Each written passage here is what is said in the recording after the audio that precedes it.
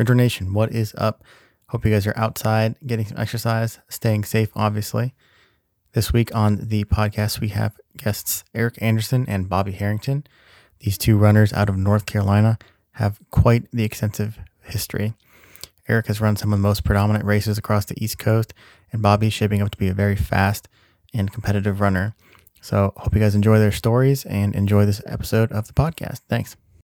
Awesome. What is going on, Ridge Runner Nation? We are back for another live show. This is our second of two shows this week. We've got John and I holding it down tonight. We are joined by two guests who I'm super excited to talk to. If you're just sitting around a campfire on a summer night and your friend asks you what the 10 biggest ultras are in the East Coast, your answer will include many of the races that these guys have run. Without further ado, Eric Anderson, Bobby Harrington, how are you guys? Good, man. Good to be here. What's up, man? Thanks for having us. Thanks for coming on. Super excited to have you guys on. As always, we would like to kick things off with what everyone is drinking tonight. Eric, what are you drinking? I have Pernicious by Wicked Weed. It's kind of their flagship IPA out of Asheville. I'm black coffee. I'm about 10 cups a day. I'm about 10 cups a day. So 8 o'clock at night, drinking your caffeine. Yeah, that's right, man. Not even decaf. No, caffeinated. So that's crazy. I can't do that after like 5 o'clock. I'm like at bed, but I still drink a good amount during the day. I got myself some more red wine this evening. We just had our Wink delivery the other day, so busting that open. And I'm still just drinking the casual Miller Lights, so holding it down for a couple more episodes, I'm sure. Obviously, Ridge Runner Nation is a curious bunch of people they're looking at us right now, just wanting to know who you guys are. So let's just start off with that. Take 60 seconds, intro who you guys are. Eric, you can kick things off. I'm an ultra runner, lives in Raleigh, North Carolina right now. I've been in North Carolina for about 11 years. Originally from Michigan, went to college in Toledo, left for a couple of years and then came back and worked for a while before I moved to North Carolina. I'm a civil structural engineer by trade and father of two. So got a 5-year-old and a 2-year-old. So they keep me pretty busy. Awesome. Pretty good guy. Yeah, so man, I'm originally from Florida, but been in North Carolina for almost 15 years.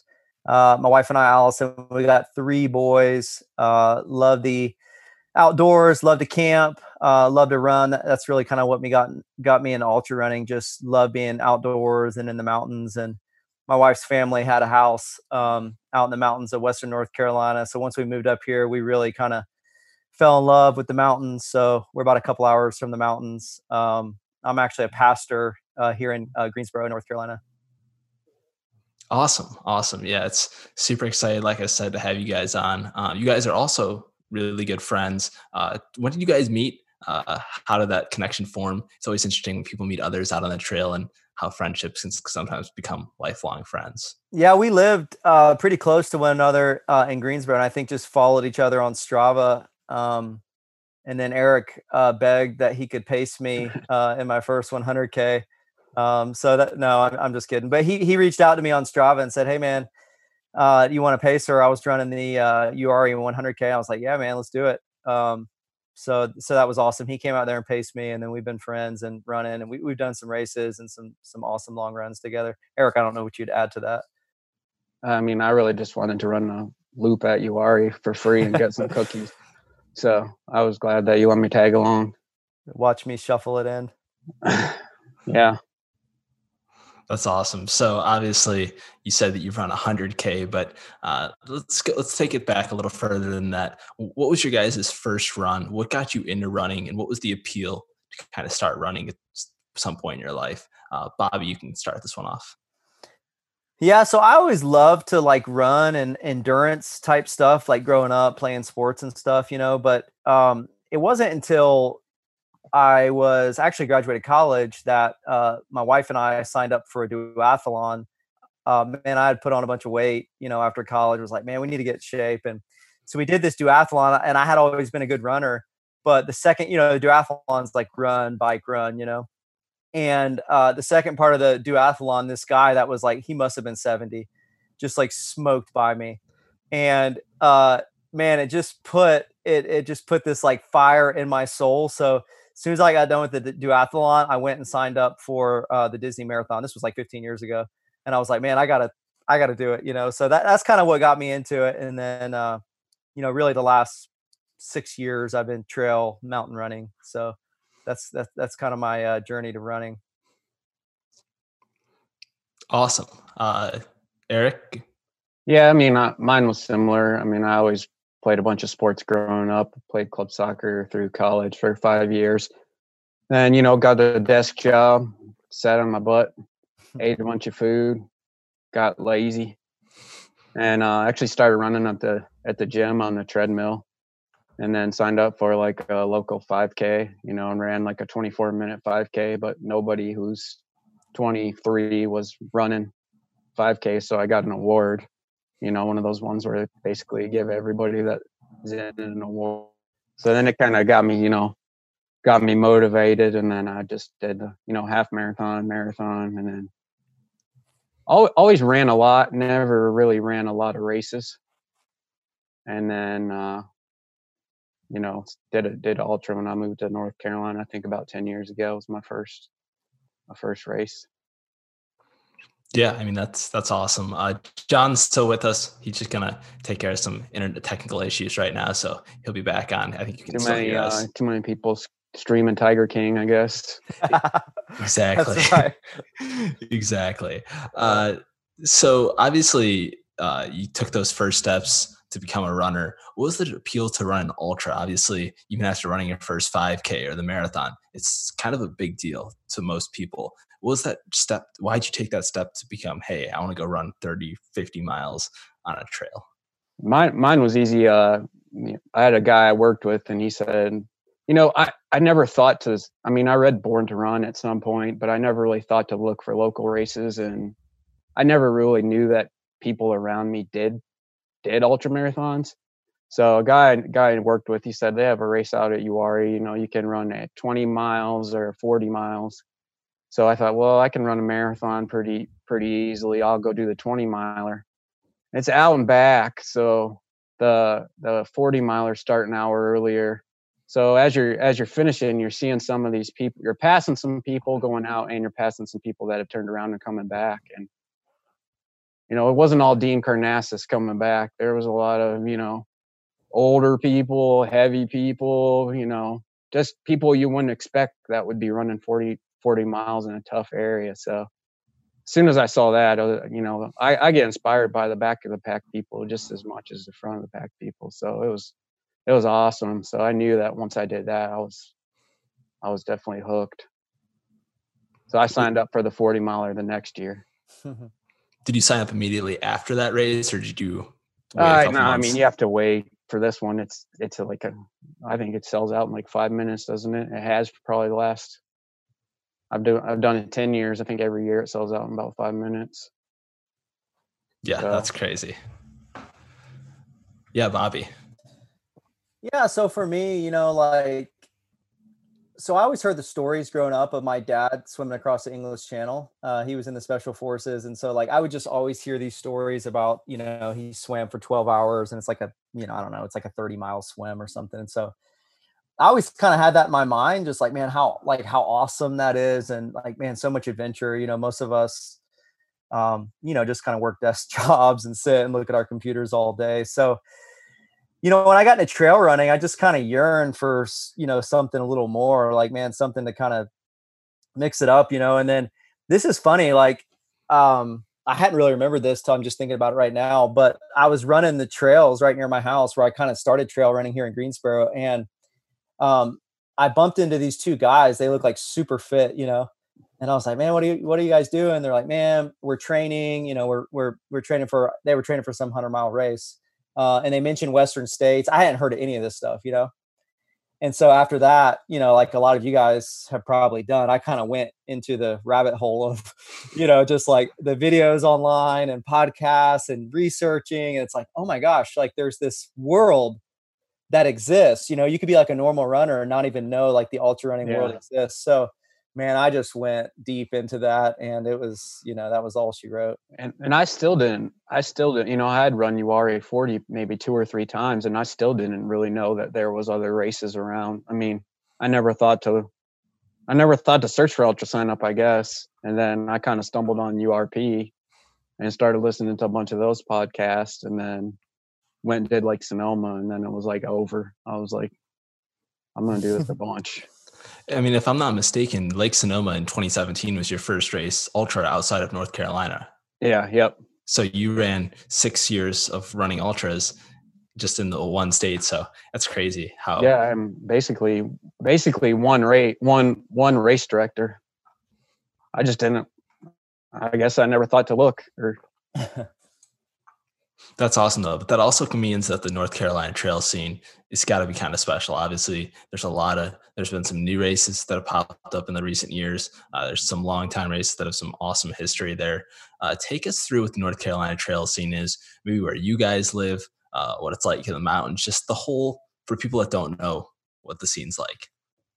Whoever wants this one. I'll say a little bit, Eric, and then you could sort of add to it. I mean, across the state, I feel like people in North Carolina love to be outdoors. So, you know, a lot of the bigger cities have pretty decent single track, you know, like here where I'm at in Greensboro. You know, there's probably 40, 50 miles of single track. The mountain bikers have done a lot of good stuff in building trails. Out in Western North Carolina, there's a lot of mountain runners, and man, the trails are just kind of epic. I don't really think people realize like how good the trails are and how good the mountain running is. You know, I mean, we go kind of all over the place, Asheville, Brevard, but just taking Brevard as like an example, you know, Brevard's got like 300 miles of single track. And that's, man, mountain running and just all sorts of different stuff. And in terms of the race scene, you know, North Carolina is great, and there's races like all over the state, but I feel like some of the longer sort of mountain races are just kind of coming into sort of the scene. And a lot of the races in like Eric's mentioned, like the URA Mountain Run, that's probably one of the older runs in the state. I think it's 29 years old maybe, but yeah, there's not a lot of really like old races and like classic races, you know? So, I mean, maybe like some like shut in run or something. That's not ultra. It's a 17-mile run. That's pretty old. I mean, that's like, I'm not sure, 20 years at least. But yeah, I agree. And there's a lot of Western North Carolina badass runners that don't really run races, or they might run one, you know, Asheville race a year, and they have so many options of where they can go and routes that they can do that people just, you know, they don't really care about running a race. They just want to go and be in the mountains and get after it. Yeah, that's like the thing about like the North Carolina trail running scene. You know, you'll have like you'll hear of these names and they don't like race, you know, but they'll run like different, you know, like FKT routes, like Pitchell and stuff like that. You'll hear these guys that are like super awesome. They literally don't race. They just, you know, they just run in the mountains. So I guess it's kind of interesting in that way too. Yeah, and in Raleigh, you know, I'm just getting settled here, but we have the Umstead 100, and I think that's been around for quite a while. And so, you know, we have people, they just go to Umstead they go every single weekend. That's where, you know, everybody meets there, does their long run. They always do it at the same place, you know, and they're completely content with just doing that and kind of training for one easy 100 a year, you know. Yeah, I wouldn't say it's easy. It's definitely rolling and, you know, hard pack. No 100's an easy race, that's for sure. I forget that one off the top of my head. How much vert does that one have over 100 miles? Maybe 8,000. Yeah, 8 to 10 or something. I mean, there's nothing you would consider a climb, but there's definitely a lot of hills. Gotcha. Yeah. So it's kind of similar to like Mohican in Ohio and a couple. Yeah, but it's on a bridle trail, so it's more on a gravel path. So it's not rugged. You know, there's no rugged trail. They're fast times. Like I think Olivier LeBlanc, he's won 4 or 5 times, and he'll run in about 15 hours. But you know, he's smoking. Yeah, that's that's absolutely moving. What is it? I mean, I guess it's got to be kind of tough mentally sometimes, like not knowing like what these people are gonna, if there are people that are gonna show up for these races from a competitive standpoint. You know what I mean? Like you know that they're gonna sign up for their one race, but how fit are they? Are they fitter because they only run one race a year, or are they just not that fit? I mean, Bobby has some pretty high finishes on his ultra sign up.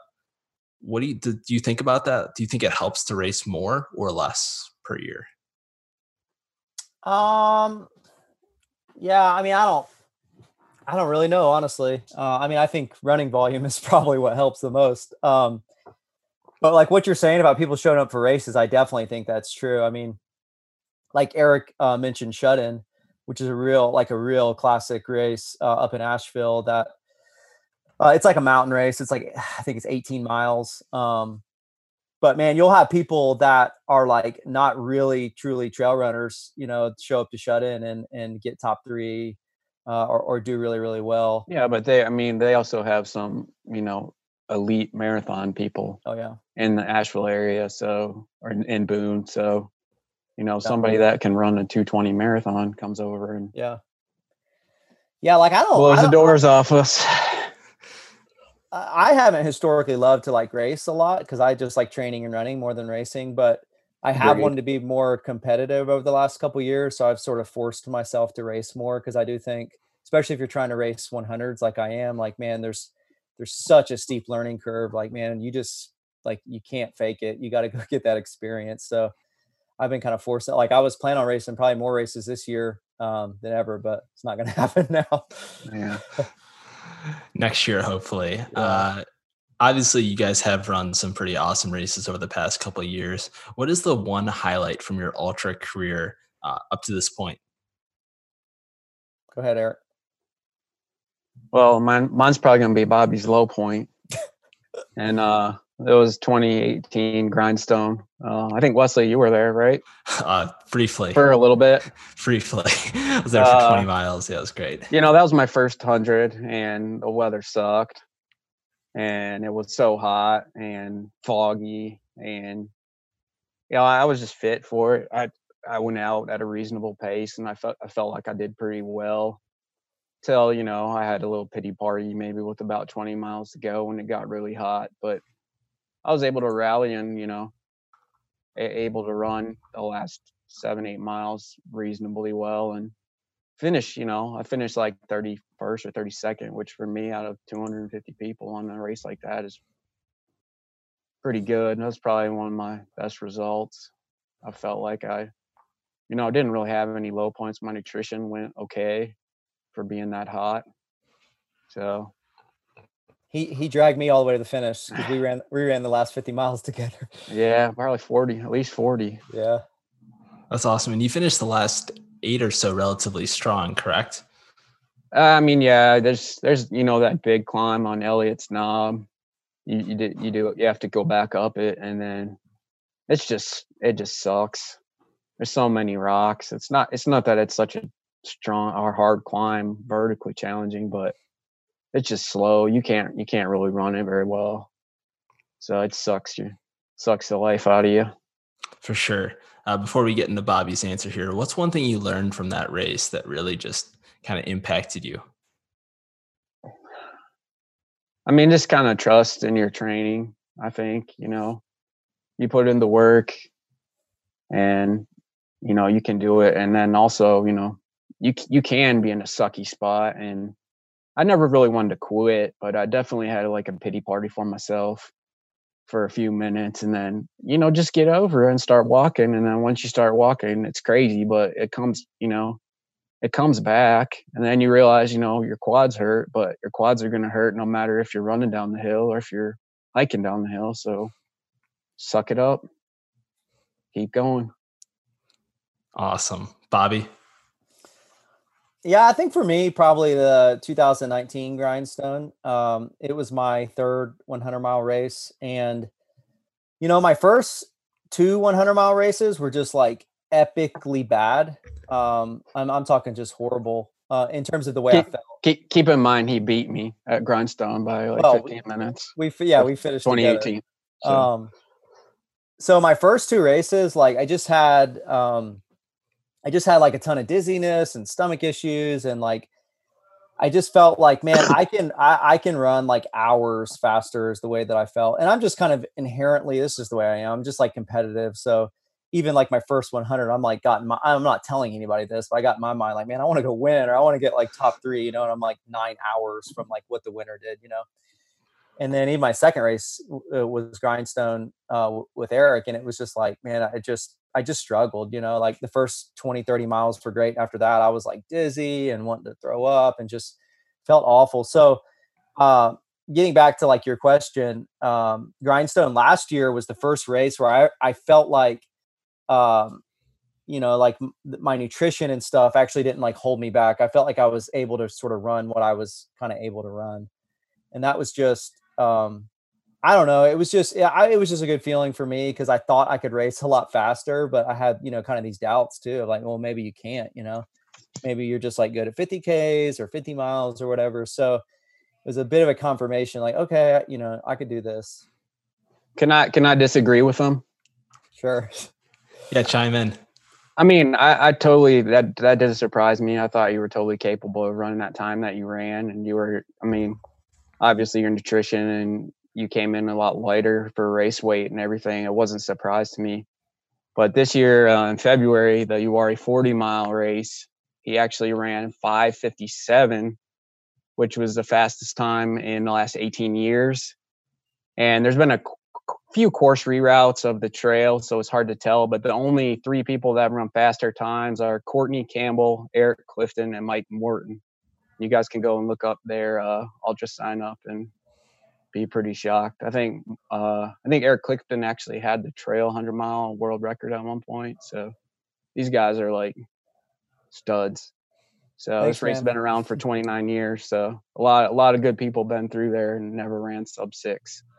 So it was for having run out there so much. The pace that he ran for 40 miles was bonkers. For sure. So you're going to tell me what was my best experience. Yeah, I am. I love it. I gotta give you some perspective. No, I mean, I was going to say that's definitely like, one of the fastest. That might be your best result. Yeah, for sure. Yeah. The Grindstone race though was more of just like okay, man, vindication. Yeah. Like I can run this way, I went out like super like fast, with like all the leaders, and everything. We missed the very first turn, like 3 miles into the race. Yeah, so that was I remember. Awful. I mean, there was like 40 of us that missed the turn, but nothing, in terms of my times, like nothing could have said like, man, you need to be running like with the leaders. Cause the previous year I ran 26 hours. And then this last year I ran 20 hours and 45 minutes. So it was a little bit of like, okay, this is a bit of a gamble, but I just felt like, yeah, it paid off. And I mean, that's what I love about those long races though, is, your fitness is only one piece of the puzzle. So if you can't get your nutrition and your stomach and your gear right, it doesn't matter how fit you are. I mean, I beat people that are way better runners than me all the time, but yeah, like I've always felt like, even when it didn't show in like the results, like my best like attribute in ultra running is like something with like the slow twitch, like muscle endurance, like I could really run at the end of the races. Yeah. If I don't have some other issue that's like restricting me, so that's what was so cool about Grindstone. Like I felt like I was like on top of the world, like, I mean, there was one point, the last like 3 miles, I was running like 7-minute miles, and I just felt like, man, I just feel like incredible, and that was it was such a crazy feeling. I came up behind 2 guys in the last like 3 miles. They looked at me like, man, what are you doing? One guy was standing like peeing next to the river, and I came up behind him. He looked at me like, what are you doing? Yeah, I remember reading a race report from one of the guys you passed, and he says some guy came by running a 5K and just like blew past me. It's funny because he just stood there and just watched me keep going. Yeah. And the second guy passed like a mile from the finish. He like started running, and we were in like a foot race. And I was like, man, I can't do this much longer. Another like 30 seconds, I was just going to stop. And then finally, like he stopped. I'm like, okay, I could kind of. He wanted that Patagonia jacket. Yeah. Yeah, you obviously you finished 5th at Grindstone, passing a bunch of people in the last couple miles there. Is it true that you have the Strava segment course record in the last 5 miles of that course? Yeah, I'm sure there's like a billion people that have run it that like were not on Strava or whatever. So, but for the people that are on Strava, uh, yeah, I got the Strava record for whatever that last aid station is to the finish. I think it's like 5.2 miles. That's incredible. That's kind of reminds me of Wardian the other day, just throwing down that 7-minute mile pace at like 260 miles. And I just don't know how the body can kind of take over and do some pretty incredible things late in races. It's cool to see. What was one thing you learned the most from that race? I mean, obviously it was a super successful race for you. You had a lot of things go right. What was your one takeaway leaving Grindstone? Yeah, probably the big thing was I had really just like radically like changed the nutrition, and I was going on about half of the amount of calories, kind of being on like a higher fat diet. And man, that was just a lot easier on me and on my stomach and stuff. And I feel like I was able to race in a much more like minimal way. You know, like I wasn't wearing a pack or anything. I think there was just me and a couple other people that were like, man, I had a belt with a little water thing in it. That's it. Um, and so I didn't have to take as much calories, and I felt like my mind was so much more mentally sharp. Um, I think just with not I don't know, taking in as much of that stuff and kind of being more fat adapted. My wife, who's paced me for a number of races, she even said that like some of my other races, you know, like towards the end, I'm like almost like incoherent, you know, like Eric paced me my first 100 towards the end. I mean, I literally was like sleepwalking while running, you know, like barely even could keep my eyes open. And at the end of this race, I was just like, I mean, I felt like on top of the world in terms of just the energy level and like the mental clarity. So probably just the nutrition stuff was is really kind of the biggest thing with that. Yeah, so break that down, obviously, for someone that may not know what that diet consists of on a day-to-day basis and in training during the race. What are some of the foods you're eating in preparation, and what did you eat on race day? Yeah, so for me, I had tried like all different types of eating, you know, like when I ran URI 100K, I was like trying out a vegan diet, and you know, I've done just kind of the normal diet. And then I just heard stuff about high fat diet in terms of like easing up on stomach issues and stuff. So that's why I was like, man, I might as well try it, because I feel like that's sort of my Achilles heel in terms of racing, the 100-mile races at least. And so um it takes a couple months to sort of get adapted, you know, to kind of restrict those carbs, and your body eventually starts using fat for energy. And so you know, my diet is mainly take in healthy fats, with, you know, some protein and limited carbohydrates. And then when I race, I'll take carbohydrates, simple sugars and stuff when racing. And so, man, your body, it's kind of like crack when you don't take it, and then you start take it while you're racing. Like it just gives you, you know, like a boost you've never felt. And in these you know, long ultras, your heart rate's actually not all that high. And so if you can get your body to use some of the fat for energy, you actually just don't have to take in as many calories. So, you know, Grindstone, I was like 100 to 150 calories an hour probably. And what Um, are those pouches you take? Those they're like ketones or whatever. yeah, Vespa, is that, or what is yeah, it? yeah, Vespa. It's like a it's weird. It's made from some sort of bee something or bee extract, but for people that are already on like a high fat diet, it helps kind of kick your body into gear in terms of burning. So like for the race, I took that before the race and then didn't take in any calories for like the first 90 minutes to get your body like, okay, man, we're not just going to have access to like simple sugars here. We got to be able to burn some fat. So that's the nutrition in the race is like what a normal person would do. You know, you're not like going around like eating fat in the race, because your stomach's not going to be able to handle that. Just normal gels and stuff, but just a lot less of them. You know, because you know, like trying to take in 300-400 calories an hour. You know, when you're running 100 miles through the night, like there's a point where the body's like, man, you stop. I don't want any more of this. Yeah, you get behind too. Try and play catch up. Yeah. Yeah, man, that's awesome. It sounds like you've got your system locked down. You've seen that over your past couple of results. What's the best piece of advice you've ever gotten regarding long distance running, ultra running, trails in general? Yeah, I'd say this is a super common one. Like, man, it doesn't always get worse. Um, that's just so true.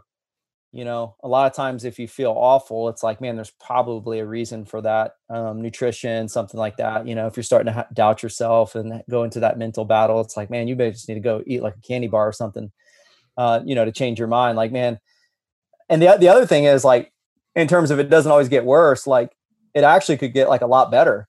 And if you know that, your mind has a way of like holding out hope, of like, man, I feel awful, but I know this thing can actually get turned around if I just kind of keep running. So I think for me, that's probably the main thing that I'm thinking of in certainly a 100-mile race. Definitely. Eric, obviously you have almost 10 years experience now in ultra running. What's the best piece of advice you've ever received? Yeah, I mean, I had picked similar to Bobby, but I had an honorable mention one that really helped me. I think when Bobby and I did that UARI 100K, I paced him. We hung out with Lee Connor for a while. And obviously, you guys in Ohio know who he is. She's kind of a force of nature. She's an infectious personality. So got to know her a little bit, and then ran GDR and ran with her for a good bit. And, she was just drinking GU Roctane, and she would take a Tums like, every 3 or 4 hours. And I'm just, I never heard of that. So, she explained, you get kind of the stomach acid. Some people have more stomach acid than others, and it's just kind of a preventative thing where, I started doing it. Just take a regular strength Tums, like every 4 hours. If you can put it before an aid station where you plan on eating a lot of food, it helps. Instead of doing it as, like retroactive after you kind of get already sick, where I think it probably doesn't help as much. So I've been doing that, anything over, 50 mile or over, I'll take a Tums every like 4 hours. I think you get too much calcium, but I don't think your body absorbs it because you're pushing so much stuff through. So for me, that's been a help. And I, very little stomach issues. That hasn't been my problem since I started doing that. That's crazy. Yeah, I remember seeing that, and it blew my mind, honestly, just hearing that answer, because I hadn't heard that before either. First time hearing that. And so you take it every 4 hours. Is it you always plan it before an aid station, or is it just like? No, if you can. I mean, like it depends on what you're doing, So like if I'm doing a 50 miler, I probably won't eat that much real food. I'll eat mostly GU Roctane and GU, and maybe like some honey stingers or Stroop waffles or something like that. So all those are fairly easy for me to process, so I don't really do it. But if you're going to eat, like a quesadilla or some soup or something like, in these hundreds, lots of times you don't feel like you can't force down 60 GUs. So if or if you're going to eat, like a lot of people will eat a breakfast kind of meal and a lunch kind of meal and a dinner kind of meal, even in a race, just to kind of keep them going. So if you can plan it before you go into those, it'll help you. Definitely. Kind of just bouncing off that question a little bit. What is your guys' favorite aid station food? Mine's easy. Mine's pierogies. Like potato pierogies. I mean, it's like potatoes and mashed potatoes inside pasta. I mean, come on. It's pretty awesome. That's a good one. Man, I love the candy at the aid stations, but I've also been like burned by eating like too many Skittles and gummy bears and that sort of thing, So these days, for the most part, I'm just keep it like super, super simple. Tailwind and a gel every like 3 hours. So I try to stay away from. I'll eat some chips every now and again to get some of that sodium in. If I had to guess, we'd never see the community bowl of M&Ms again. Yeah, it's really tough, honestly. Yeah, gonna miss those personally. Obviously, that's such a good transition into our next topic here. With everything going on in the world right now involving COVID-19, what's your guys' mindset with training? Obviously, impacting everything, impacts life in general. It's affecting everything that's going on right now. How's it family wise? How's it training wise? Whole scenario. Whoever wants it. Go ahead, Eric.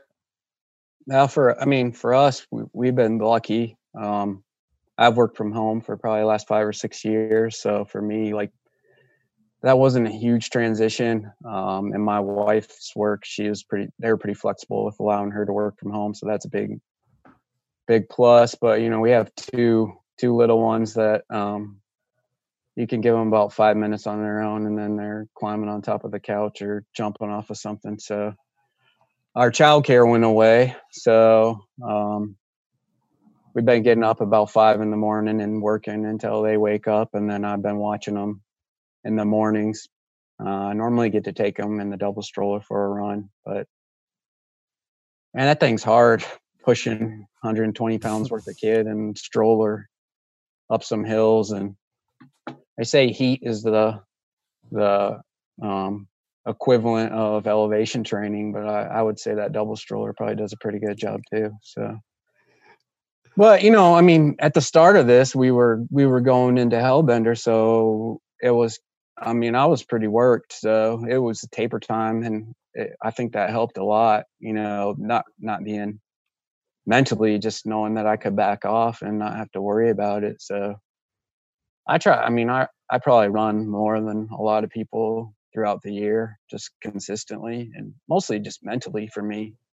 It's a release. So, I mean, I've still been, luckily I've been, in North Carolina, we're still allowed to go out and run around the streets and do that kind of thing. A lot of our trails have closed, and I don't really think it's right to drive an hour and a half, 2 hours to go to a trail at this point. I mean, that's not really the idea. So I've just been going out the front door and putzing around. We got a few areas around here that you can still get into where there's a lot of people don't know about. So I'll take them there a few times, but I mean, nobody's training for anything now, really. So, I mean, just do what you want to do what makes you happy, do what fits your family, fits your job. I mean, I normally ran on lunch a lot, and that's pretty much out the window. So I try and go a little bit maybe after the kids go to sleep every once in a while, so I don't lose form and economy. But I don't know. It's cool. It's cool having my kids with me running. They're crack me up. I mean, Bobby can tell you, but he's been biking with his kids. The same thing. It's not ideal that they're home all the time for work, but it's pretty awesome when the kids are this age to be able to spend so much time with them that we normally wouldn't do. So, and that's been a blessing for us.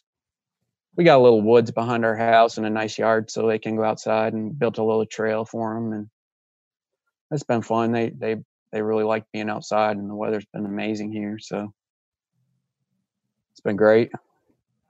Yeah, it's great, man, to hear you're making the most of it, obviously, getting the kids out there. And I know a lot of people said, like, the best part about this blessing in disguise the most is spending more time with family and other people like that. So, yeah, I mean, we get everybody, you'll see it, Wesley, when you get older, like us wise men, we have more wisdom than you, but it means a lot, like you get bogged down in your career and there's so much other stuff going on, you kind of lose track of a lot of the stuff that this is focusing everybody on, reminding them. I mean, that's the one blessing in it, right? For sure. With the training tip there, you might convince me to get a stroller and find 2 kids to scoop up if you're telling me it's just as good as heat training. Don't you I wondered how you just don't do Rocky repeats on those stairs every day. It's honestly just like too touristy for me. Like, it's just like, I mean, there's people everywhere. So even everybody has to do it. Even on like a day that like you're allowed to be outside and whatnot and doing your thing, people just everywhere. So I just avoid that as much as I can, but I have done it a couple times. Yeah. I mean, here it's been crazy, cause like, I mean, obviously everybody's seen it. They closed all our trails just because like, it was just nuts. I mean, all the parking lots are full and overflowed. Like Bobby's lucky their trails. I mean, I think they see some more local pressure maybe, but Umstead, like here, just people come from all over and they realized they could go outside or something. And like, now if you tell them they got to be outside, maybe everybody goes inside. We'll see. I don't know. It's crazy. Yeah, I agree. Bobby?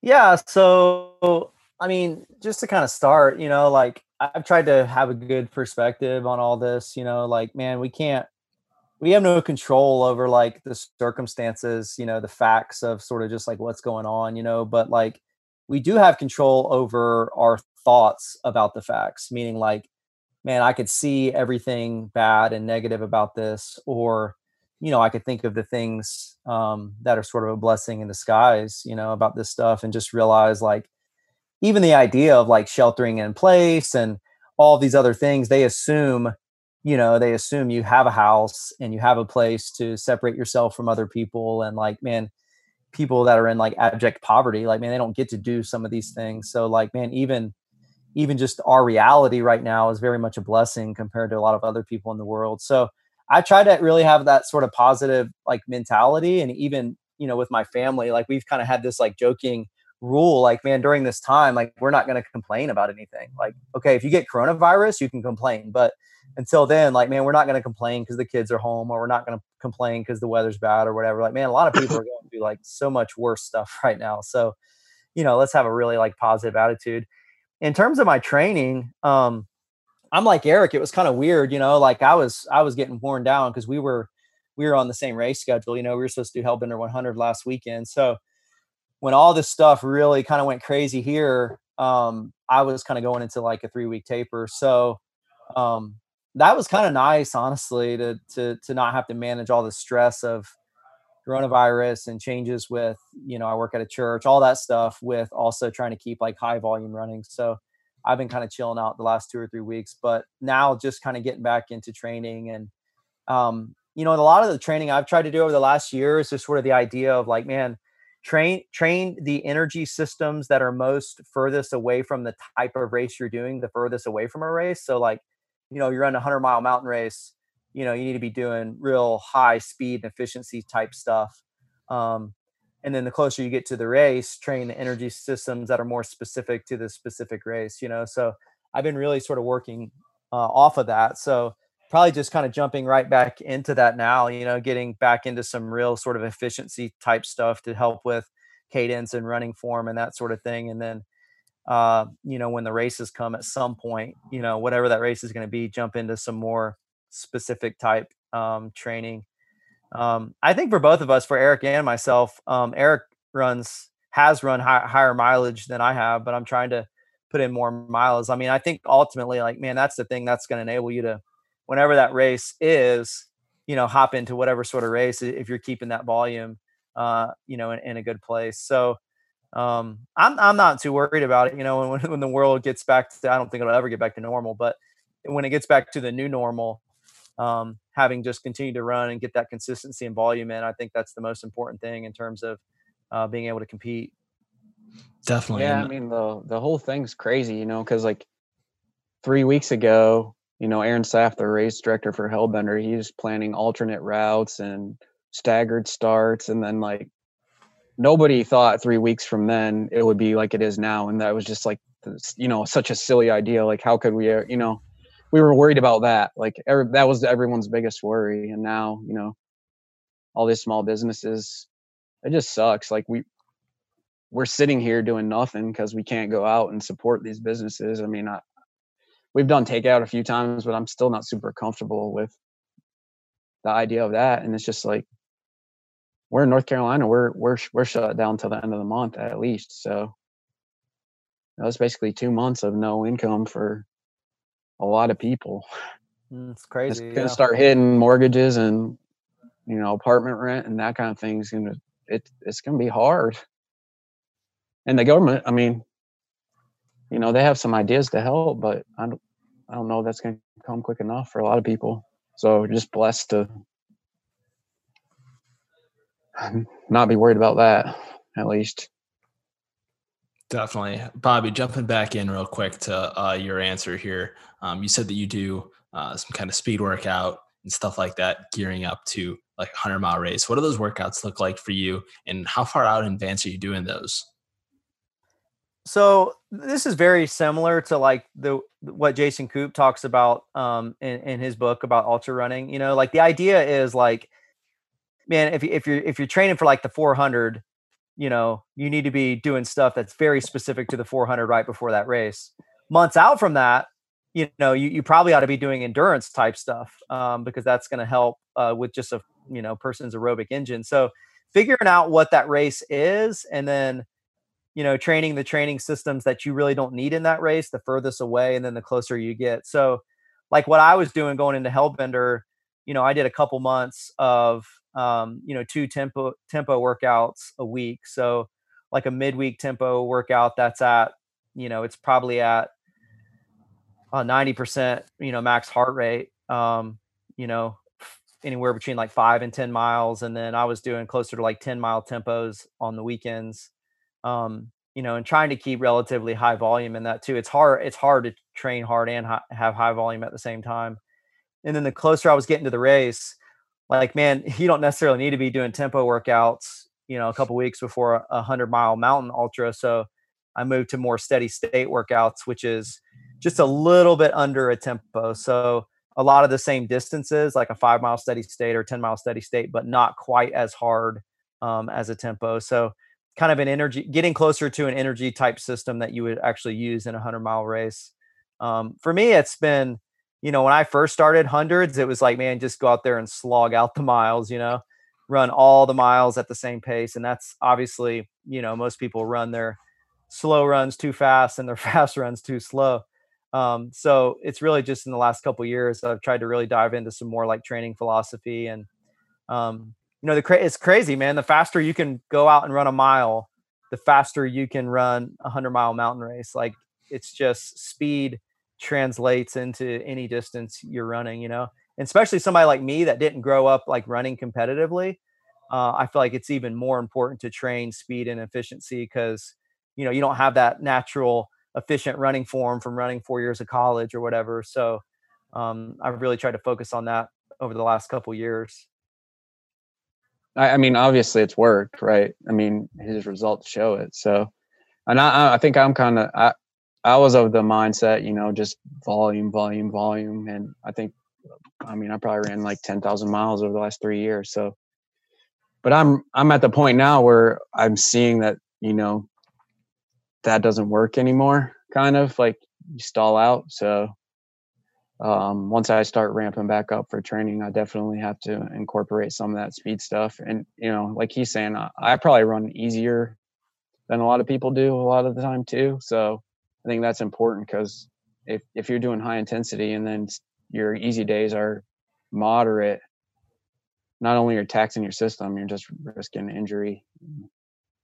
I think both of us have been fairly lucky with not dealing with that really at all. I mean, everybody deals with the niggles, but no like major setbacks.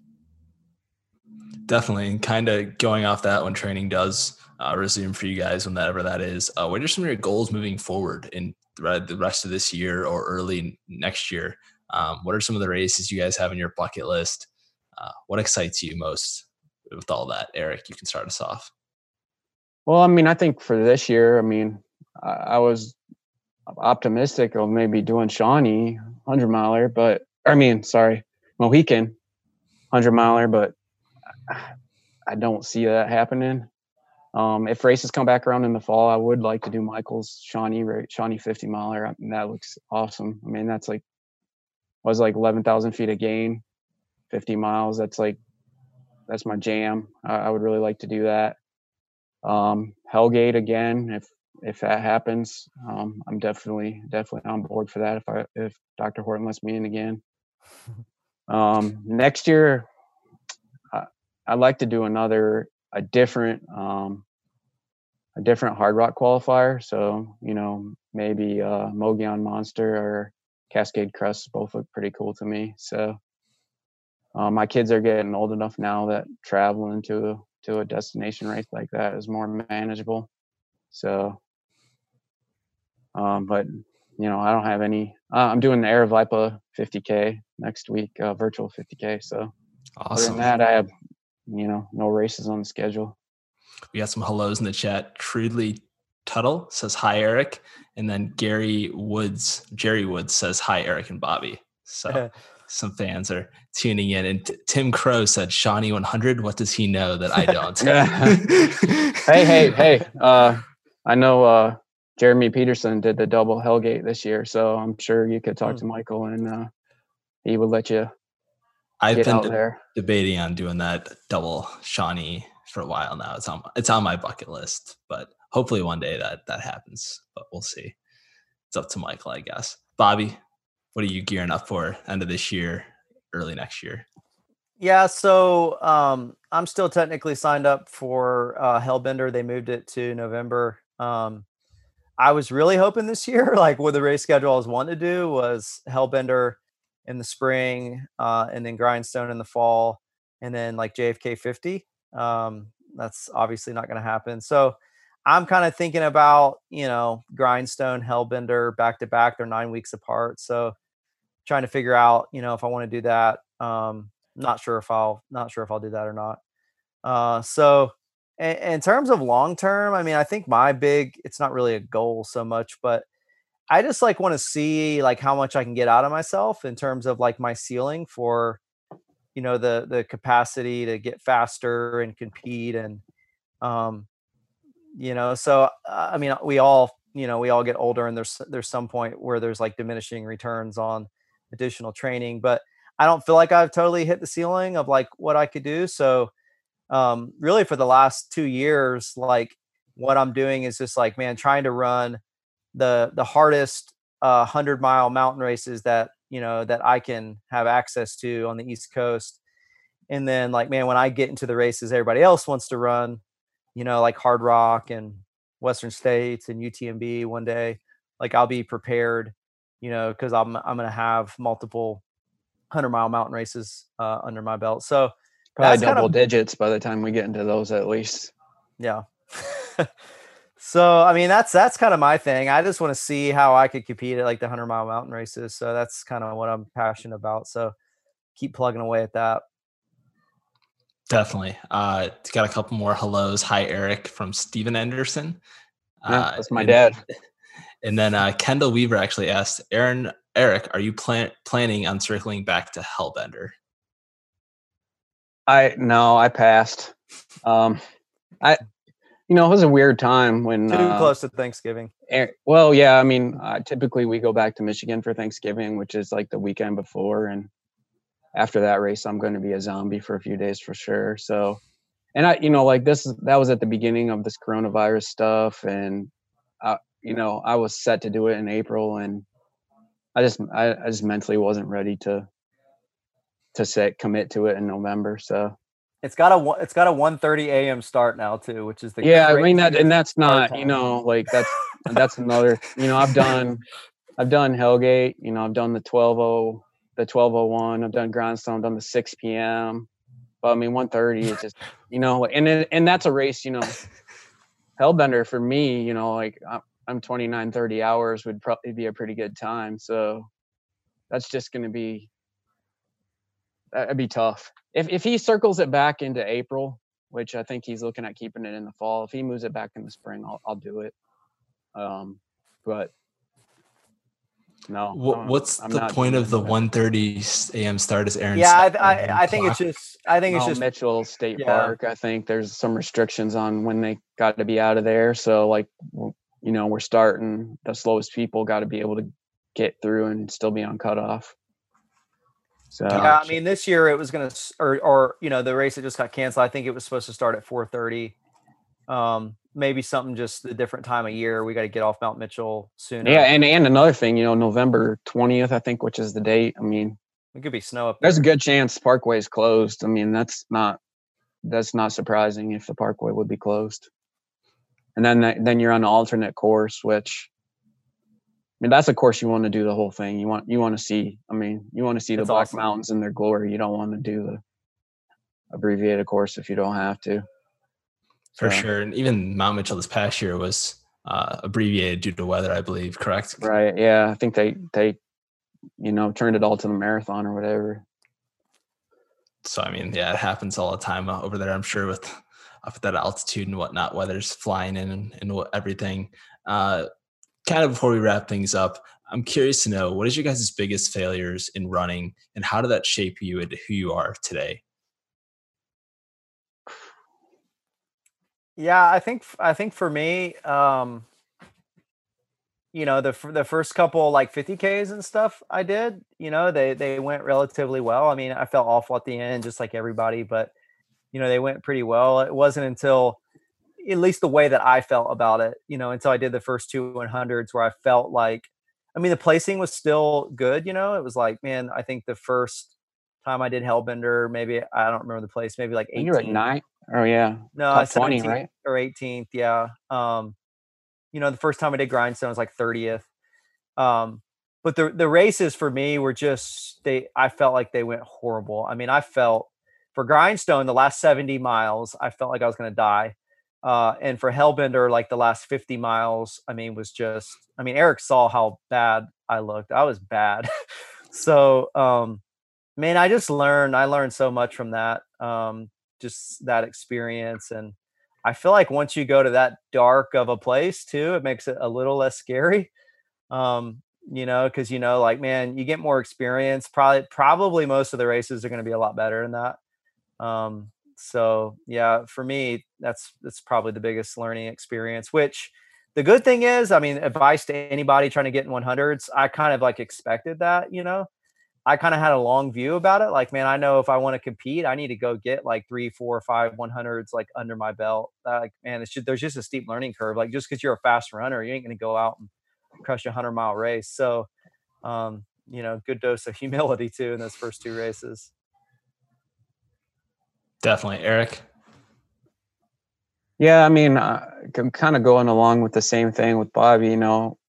I just think, you get in these races, you do all this work, and then, it's really hard when you're in it. And I had a hard time at Grindstone this past year. I just, 30 miles in, I was my family wasn't there. I was out there. I ran most of the race by myself. I just wasn't around other people. And, I was like, I can just kind of quit now and go back and sleep in my tent and nobody's really going to care. I would have cared. Yeah, maybe you and a couple of people, but I mean, it's just like life, I think anything that you do, right, that's hard, it sucks when you're doing it, but then when you come through the other side, you're like appreciative that you went through it. So, whether or not school or work, certain projects I had when I was younger working, they were terrible, but you look back on them, you're proud of them a lot more than the ones that were easy. So it's the same thing. I mean, it's just anything worth doing that's hard, stick it out and make it through.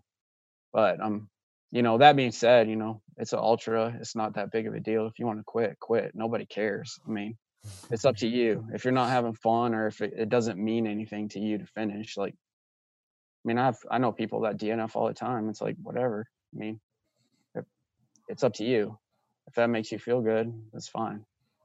So, I mean, I think Bobby and I are in the same boat where we don't race a ton. So it makes it easier to not give up in some of these races because you're not doing so many. So I think in some ways it's less pressure. Definitely. Yeah. I mean, obviously having someone there to push you and accountability to kind of with those races, obviously having someone else out there with you the whole time and just other people being around. I know for me, my friends always give me a little bit of stick if I DNF from a race. So there's always a couple different outside factors that kind of can push you too, even if you're not thinking about it in the moment. And that's great. I mean, that's what you need. I mean, I've done the races I've done.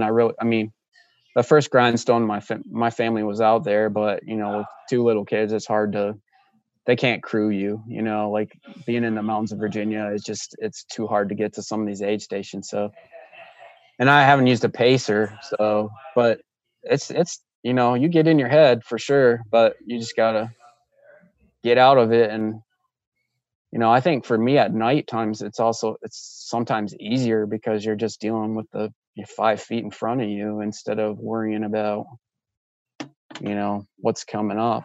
Also doing different races. I mean, for me, the second time doing Grindstone, knowing I had to go up Elliott's and that sucky, rocky climb, like mentally, it was hard. I knew what was coming the last 20 miles. I knew it was, where if you're out somewhere on a different race, you don't really know what's coming. Sometimes that can be an advantage. Yeah, it's interesting. Obviously, a different course, a new course. Obviously, it's always something new to look at. Even if it's just at night, you don't know where you are. Kind of lose track of time. Bobby, do you have the same opinions on that? Do you like a same course or a familiar course, or do you like a new course? Uh, I mean, I think if you're trying to run fast, I think you can run faster on a course you're familiar with. Um, so like I feel like I'm getting more familiar with like the Grindstone course, having run it twice. But I love the idea of going and running a 100-mile race on a course you haven't run, though. I think that's like awesome.